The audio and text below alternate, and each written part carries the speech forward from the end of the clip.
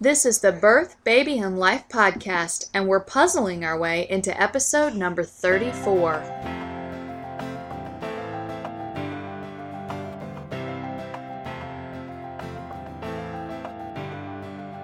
Welcome to the Birth, Baby, and Life podcast.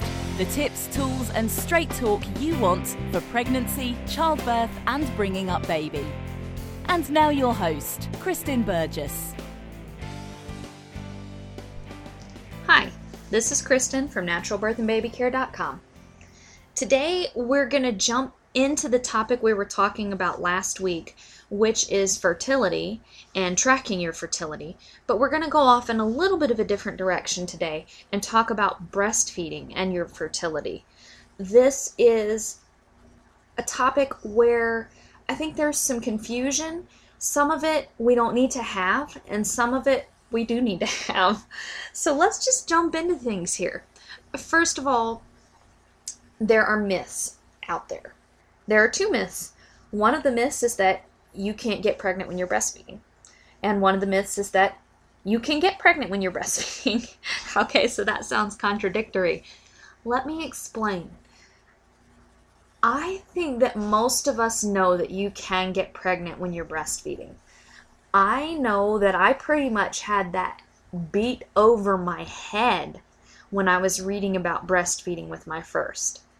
There may be some people who still say, oh, you can't get pregnant when you're breastfeeding. Or they might say, I can't get pregnant when I'm breastfeeding, which, as we'll talk about, might be true for them, but not true for you.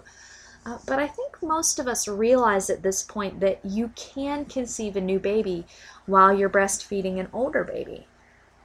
So it's important to realize that.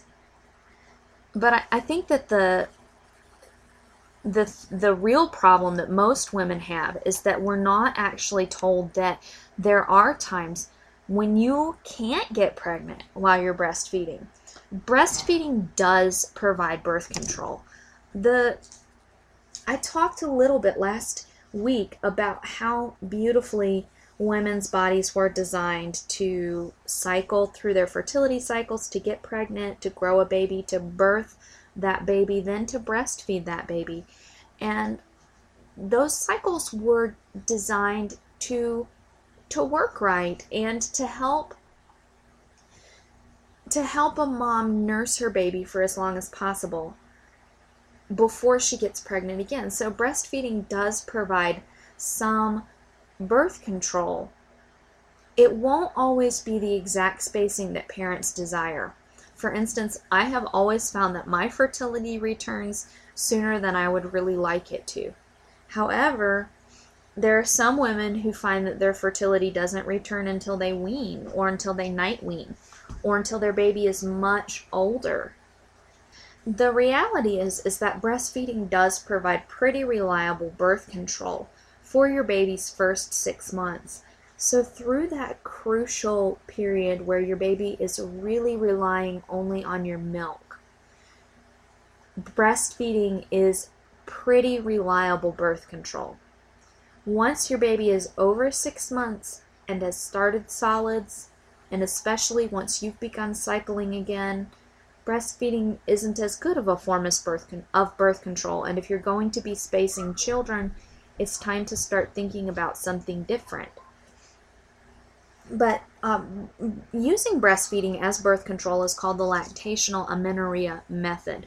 I don't want to go into a lot of detail about it because I really want to talk about the return of fertility after breastfeeding. But it is important to understand that it's a fairly effective form of birth control when it's used the way that it's supposed to be used. So the lactational amenorrhea method, in perfect use case scenarios, has about a 0.5 chance of pregnancy for every 100 women. So for every 200 women using this method perfectly, 1 would get pregnant. In typical use, for every 100 women, 2 would get pregnant. So for every 200 women, 4 would get pregnant. That's in typical use. Now we can compare that to other things. So for instance, the pill. In normal usage, for every 100 women using the pill, 8 will get pregnant. So that's 4 times as many as when using the lactational amenorrhea method. That just puts it into perspective with you. I won't give any commentary on what I think about other forms of birth control right now. But lactational amenorrhea method is only good for your baby's first 6 months of life. And you follow certain principles to make sure that you're doing it right. This is called different things by different people. Ecological breastfeeding is the term that Sheila Kipley coined for it. You can get her book, and I'll put information in the show notes, but you can get her book from La Leche League, probably from Amazon, and it's called Ecological Breastfeeding. I really like her book. I like her encouragement to mother your baby. But she has 7 standards of ecological breastfeeding. And actually, now that I think about it, I think that she might have a free PDF about that. So I'll take a look for it and put it in the show notes if I can find it. But she calls it the 7 standards of ecological breastfeeding. And those 7 standards are that you breastfeed exclusively for the first 6 months of life. You don't use other liquids or solids. You don't even give baby water. You pacify or comfort your baby at your breast, so you're not using pacifiers. And then that segues into number 3, which is don't use bottles or pacifiers. You sleep with your baby for night feedings. You sleep with your baby for a daily nap feeding. You nurse frequently day and night, not using schedules, just nursing on demand, not having any long gaps. And you avoid any practice that restricts nursing or separates you from your baby. So you wouldn't be going out on any long baby-free outings. And then she also talks a little bit about when you're going beyond the 6 months and the baby's taking in liquids or solids other than breast milk, and you may be considering night weaning or those things. But those 7 standards, if you follow those, you can pretty much guarantee that you will be infertile for 6 months. I can already hear you talking now that you were an exception, you did everything right, and you still got your period back at 6 weeks, or you still got pregnant when your baby was 3 months old. So I understand that there are exceptions. Remember, that's why there's, the 1 woman in 200 who with perfect use is still going to get pregnant. Maybe you're the 1 woman in 200, or the 2 women in 100 with typical use who are still going to get pregnant. Maybe your body just really wants to ovulate and your baby slept through the night 1 night out of the past 6 months, and that was the night that your body said, hey, I'm going to take advantage of the fact that these prolactin levels have dropped and it's time to get going again and get cycling again. I mean, that sort of stuff can happen, but most moms can expect to use the lactational amenorrhea method and be infertile for the first 6 months. It's after that first 6 months that things get really kind of dicey. The return to fertility with breastfeeding can be challenging. I didn't fully appreciate just how challenging it could be with my first 3 babies, because after my first 3 babies, I had a period, and then after that, my cycles were clockwork, just like they had been pre-baby after all 3 of them. Now, I got my period back at varying times with them. After my first at 7 months, after my second at 9 months, and with my third at 11 months. So I went longer with each one, but then with my 4th, I went back to a little bit earlier. So that wasn't a pattern for me to count on, though unfortunately I was. Anyways, my periods went right back to clockwork. Now, after my 4th, 5th, and 6th babies, things have been much weirder. And so I can really appreciate a lot better how weird things can get. Researchers have actually looked into this, and there's a lot of ongoing research about this. Marquette University is one of the universities that's really, really interested in the breastfeeding return of fertility, and they have several active studies and trials that you can actually participate in, some of which they're using the Clearblue Fertility Monitor for, and I'll link to more information on that in the show notes if you're interested. But they really like to track. They have an online charting system where you can chart and your result your fertility monitor results, and also cervical fluid. They don't have temperature in there, or they didn't the last time that I checked, but you can chart temperature at home too, and the doctors are knowledgeable about temperature. There's doctors and nurses really actively participating in the forums, and they're knowledgeable about temperature. So if you're charting temperature, you can bring that up in your conversations with them. But there's a lot of study has been done, and again, a lot of study ongoing to figure out what's going on with this transition to fertility. And this is so important for so many groups of women, because women are breastfeeding now, and they're wanting to know how I can space, or some of you are wanting to know, how am I going to get pregnant if I haven't had a cycle? What researchers have found is that the transition to full fertility is kind of a step-by-step thing, and it can be really wonky in there. That's why I introduced this podcast episode with "We're puzzling our way in," because it can be really puzzling. For instance, after Honor, I had a light period when she was, I want to say when she was 8 months old, and then nothing for months. Nothing. And then finally my body ovulated. I was charting, so I knew I had ovulated, and then just a few days later my period started. So the luteal phase was just not long. If you're unsure about the luteal phase, go back and listen to the podcast episode directly before this, because I talked about that in that episode. But there were several cycles where it was like that, where the cycle was long and weird, and the fertility signs were all weird and messed up. And then finally there was an ovulation, and then a period right after that. And I honestly think that we got pregnant with Corwin on the very first viable cycle that we could have possibly gotten pregnant on. So that weirdness can be really frustrating to you postpartum, whether you're 3 months postpartum, 8 months postpartum, 14 months postpartum. Most moms who are breastfeeding exclusively and use the lactational amenorrhea method, the average return of fertility for those moms is 14 months, which is way longer than anything I've experienced. My longest was really about 12 months. When Corwin was 12 months old, I had some really light spotting. I'm not sure I'd consider it a full period, but that was really my longest till I had any sign of anything coming. But average is 14 months, and then I've got friends who go much longer, and there are women who won't have a period at all while they're nursing at all, and if they want to get pregnant again, they need to choose to wean. But generally, what happens is that your body stair steps its way into fertility. So you'll often have stuff going on in the ovaries, hormones working, trying to work. The breastfeeding hormone prolactin is a suppressant for all of this other hormonal activity, but your other hormones are trying to work. They're trying to build up.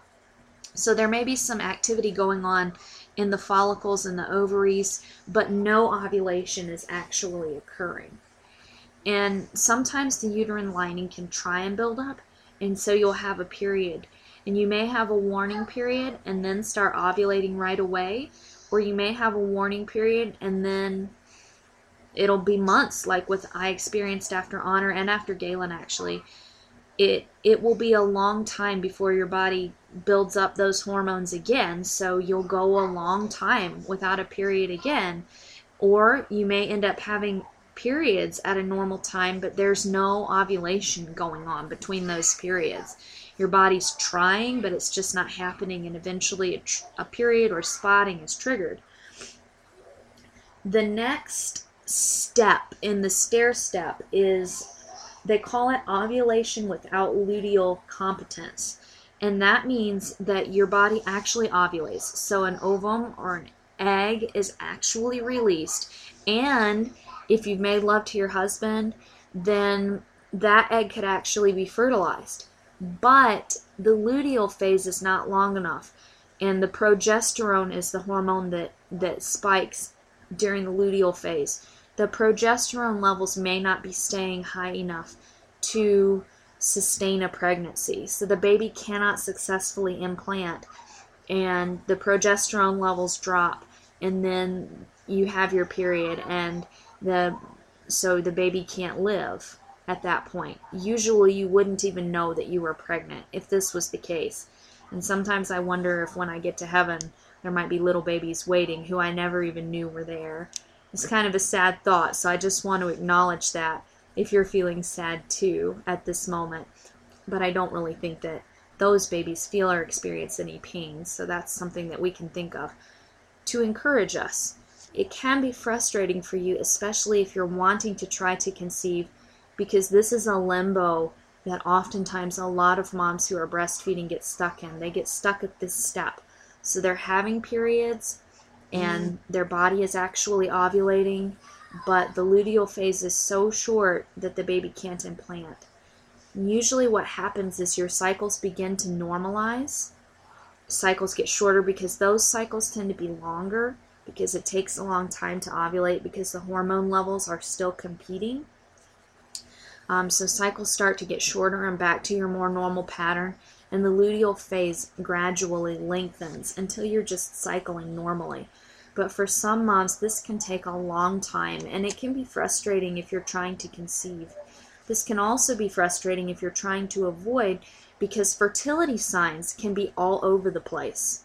Again, we talked about fertility signs in the last podcast, so go back and listen to that. We talked about cervical fluid or fertile fluid and how that builds up in a nice pattern as you get close to ovulation. Well, when you're breastfeeding, your body may try to ovulate several times before it actually happens because of all the breastfeeding hormones going on too. So you'll see patches of fertile fluids. If you're looking at your chart, you'll see where there's little patches, a few days where you had fertile fluid and then nothing, and then a few days and then nothing, and then a few days and then nothing, and then finally your body ovulates. Or you might not really have any fertile fluid, or it may just be really thin and watery in consistency, a little bit more than you've been experiencing, but not really. But if you're charting your temperature, you can see that ovulation finally happened. All of those scenarios are normal, and all of this just speaks to the fact that the return of fertility while you're breastfeeding can be confusing. I wish that I had all the answers, because it's confusing to me, and that's one of the reasons why I wanted to podcast on it. But I can tell you what I've learned, and I can reassure you that we're definitely starting to understand some of the patterns, but it doesn't always help you when you're in the moment and when you're really trying to figure out how to space, or when you're really trying to figure out how to get pregnant and things are just not cooperating with you. But it's good to know that things can be normal. For instance, that the warning period with no ovulation is normal. And then the extended cycles with a short luteal phase, that's a very clear thing seen for many nursing moms. And then finally, you get to the step which I was talking about where your cycles have shortened and you're having a normal luteal phase. And that's called full luteal competence. And it's also, that's full fertility. So breastfeeding is not impacting your cycles at all at this point.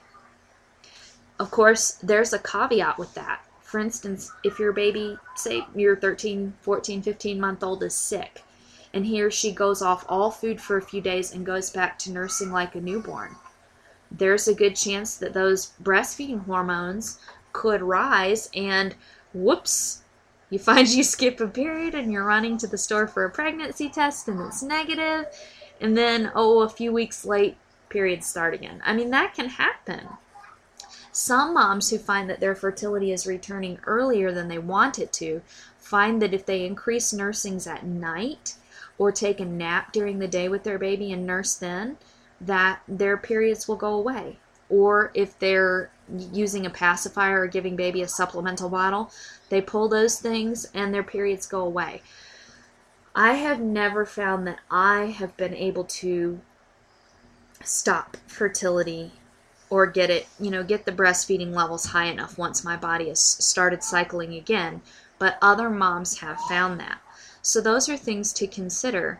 So you can consider those steps. Really, there's 4 steps. There's the lactational amenorrhea, where you're not fertile. Then there might be the first periods where there's no ovulation. Then there may be ovulation happening, but the luteal phase is not long enough to sustain a pregnancy, even if you conceive. And then you get to full fertility with a normal luteal phase. And at this point, if you conceive, then your body can sustain the pregnancy and you begin growing your new baby. And that has different implications for your milk supply and breastfeeding, depending on your body too. And we can talk about that in another podcast episode as well. Then there are women who find that while they're breastfeeding, they just can't get pregnant. So these moms need to decide, how long do I want to nurse my child and when do I feel comfortable weaning? Some moms do find that night weaning is enough. So if your baby is in bed and nursing at night and you want to get pregnant again, then you can consider night weaning. I usually encourage moms to wait until your baby is about a year before you consider night weaning, just because night weaning is a time to bond with your baby. And it's really a time, and it helps you get sleep. Now, if you find that you sleep better with your baby in another room or in another bed in your room, then go with that, and night weaning will be easier. But many of us find that we sleep better with our baby in bed. Baby is more settled and sleeps better in bed with us, and nighttime mothering is easier, and daddies generally like it a lot, because when the baby fusses in the night, mom just rolls over and baby nurses and everybody can sleep. So for that reason, I usually encourage, don't consider night weaning until your baby is about a year old, and then your baby's gotten a year of that loving cuddling, and you can consider moving him or her to another bed. But some moms do find that night weaning is enough. So if you're really hoping to get pregnant and you feel like your little one has had plenty of night nursing love-in, then you can consider night weaning. And I can actually link to some resources on that. I think Dr. Jack Newman, I might have linked to this article in another Birth, Baby, and Life podcast too. I think it was Dr. Newman, has a really nice article on night weaning the older baby. And it's very respectful. Again, it's definitely targeted towards an older baby. We're talking 12, 13, 14, 15 months here. A young toddler, older baby, young toddler, not a newborn. But it's a very good article if you've reached that point with your little one. So I can link to that. And some moms find that gives their body what it needs to begin ovulation, because many of our hormones are most active at night, and that's why night nursing is so powerful, because hormones are stronger at night while our body is resting, and that can let your body begin to ovulate again. Some moms do find that that's not enough, and they have to wean completely. Even if their baby is only nursing once a day, they won't get pregnant. And if that is the case for you, if your cycles are just not returning, then again, this is a time to evaluate your nursling's age. You may be also evaluating your age. You may be evaluating where you are in life. And if your baby is older and you decide that you want to wean to get pregnant, then that's fine. There are many resources on weaning. La Leche League has some great books. And again, I would encourage you to think strongly about it. The American Academy of Pediatrics recommends 12 months of nursing. World Health Organization is 24 months. A lot of moms start to feel comfortable with the thought of weaning between about 18 months and 24 months. Some moms wanting to go up past 2 a little bit. But most moms by about 24 months or so feel comfortable with the thought of weaning. And again, weaning resources can really help you to gently wean an older toddler. If you're weaning an 18-month-old or so, sometimes just going cold turkey can be the best way to go. But I'll give you some resources so that you can consider those different options for you and your child. But usually, if you do decide to wean your baby or your toddler, then you'll find that fertility resumes relatively quickly. If it doesn't, then it may be time to talk to your nurse midwife or your doctor or your midwife and see what might be going on, if they can order some tests to see what's going on. You could also choose to use something like an ovulation predictor kit or a fertility monitor. I talked a few minutes ago about the Marquette University testing that they're doing with women, and they're using the Clearblue fertility monitor to help watch hormonal surges in the moms in their charting. So that can definitely be something that you can use to help you figure out what's going on with your body, what's your body doing, is it trying to ovulate and then not ovulating, all those sorts of things. There are tools that you can use to help figure that out. The bottom line is that there are definite patterns, there are definite things that we know about breastfeeding and fertility, and there's a lot that we don't know. And there's a lot that's really variable based on mom. And I think that part of it is probably based on other things, environmental factors, the amount of stress that the mom is under. I've found that my cycles have returned sooner the more stressful my life is, which might seem cruel because then you could end up with more babies, all close in age. But then again, also my closest babies have been some of my easiest babies, so maybe there's some wisdom in the universe to that. But you know, nutrition, stress, life, all those things come into play and can influence an individual mom's cycle. So the best thing to know is that there are clear patterns that usually you can see yourself fitting into, no matter how puzzling and convoluted it might be. And there are things that you can do, especially if you're in the situation where your baby is 2 and you want another baby and you're not cycling yet, that considering weaning or night weaning can help. And that if your baby is really young, under 6 months, breastfeeding can provide really effective form of birth control for you to help you with healthy spacing for your children. Next podcast episode, we're going to continue in this vein just for one more episode talking about fertility issues. And we're going to talk about what to do when you're not getting pregnant, if you want to get pregnant. I've had some moms ask about this when they're struggling with secondary infertility. So I hope that that podcast episode will be fun and informative for you. And I will talk to you next week. Remember, you can leave me comments and ratings on iTunes and Stitcher, in any directory that you're listening to. I love hearing from you. You can always email me, Kristen@naturalbirthandbabycare.com. And if you'd like to get more information from me, our weekly newsletter, you'd like to get our free mini birthing course with our workshop on birth and baby, then you can go over to trustbirth101.com and sign up right there to get all the updates and know what's going on as soon as it's happening. I will talk to you next week.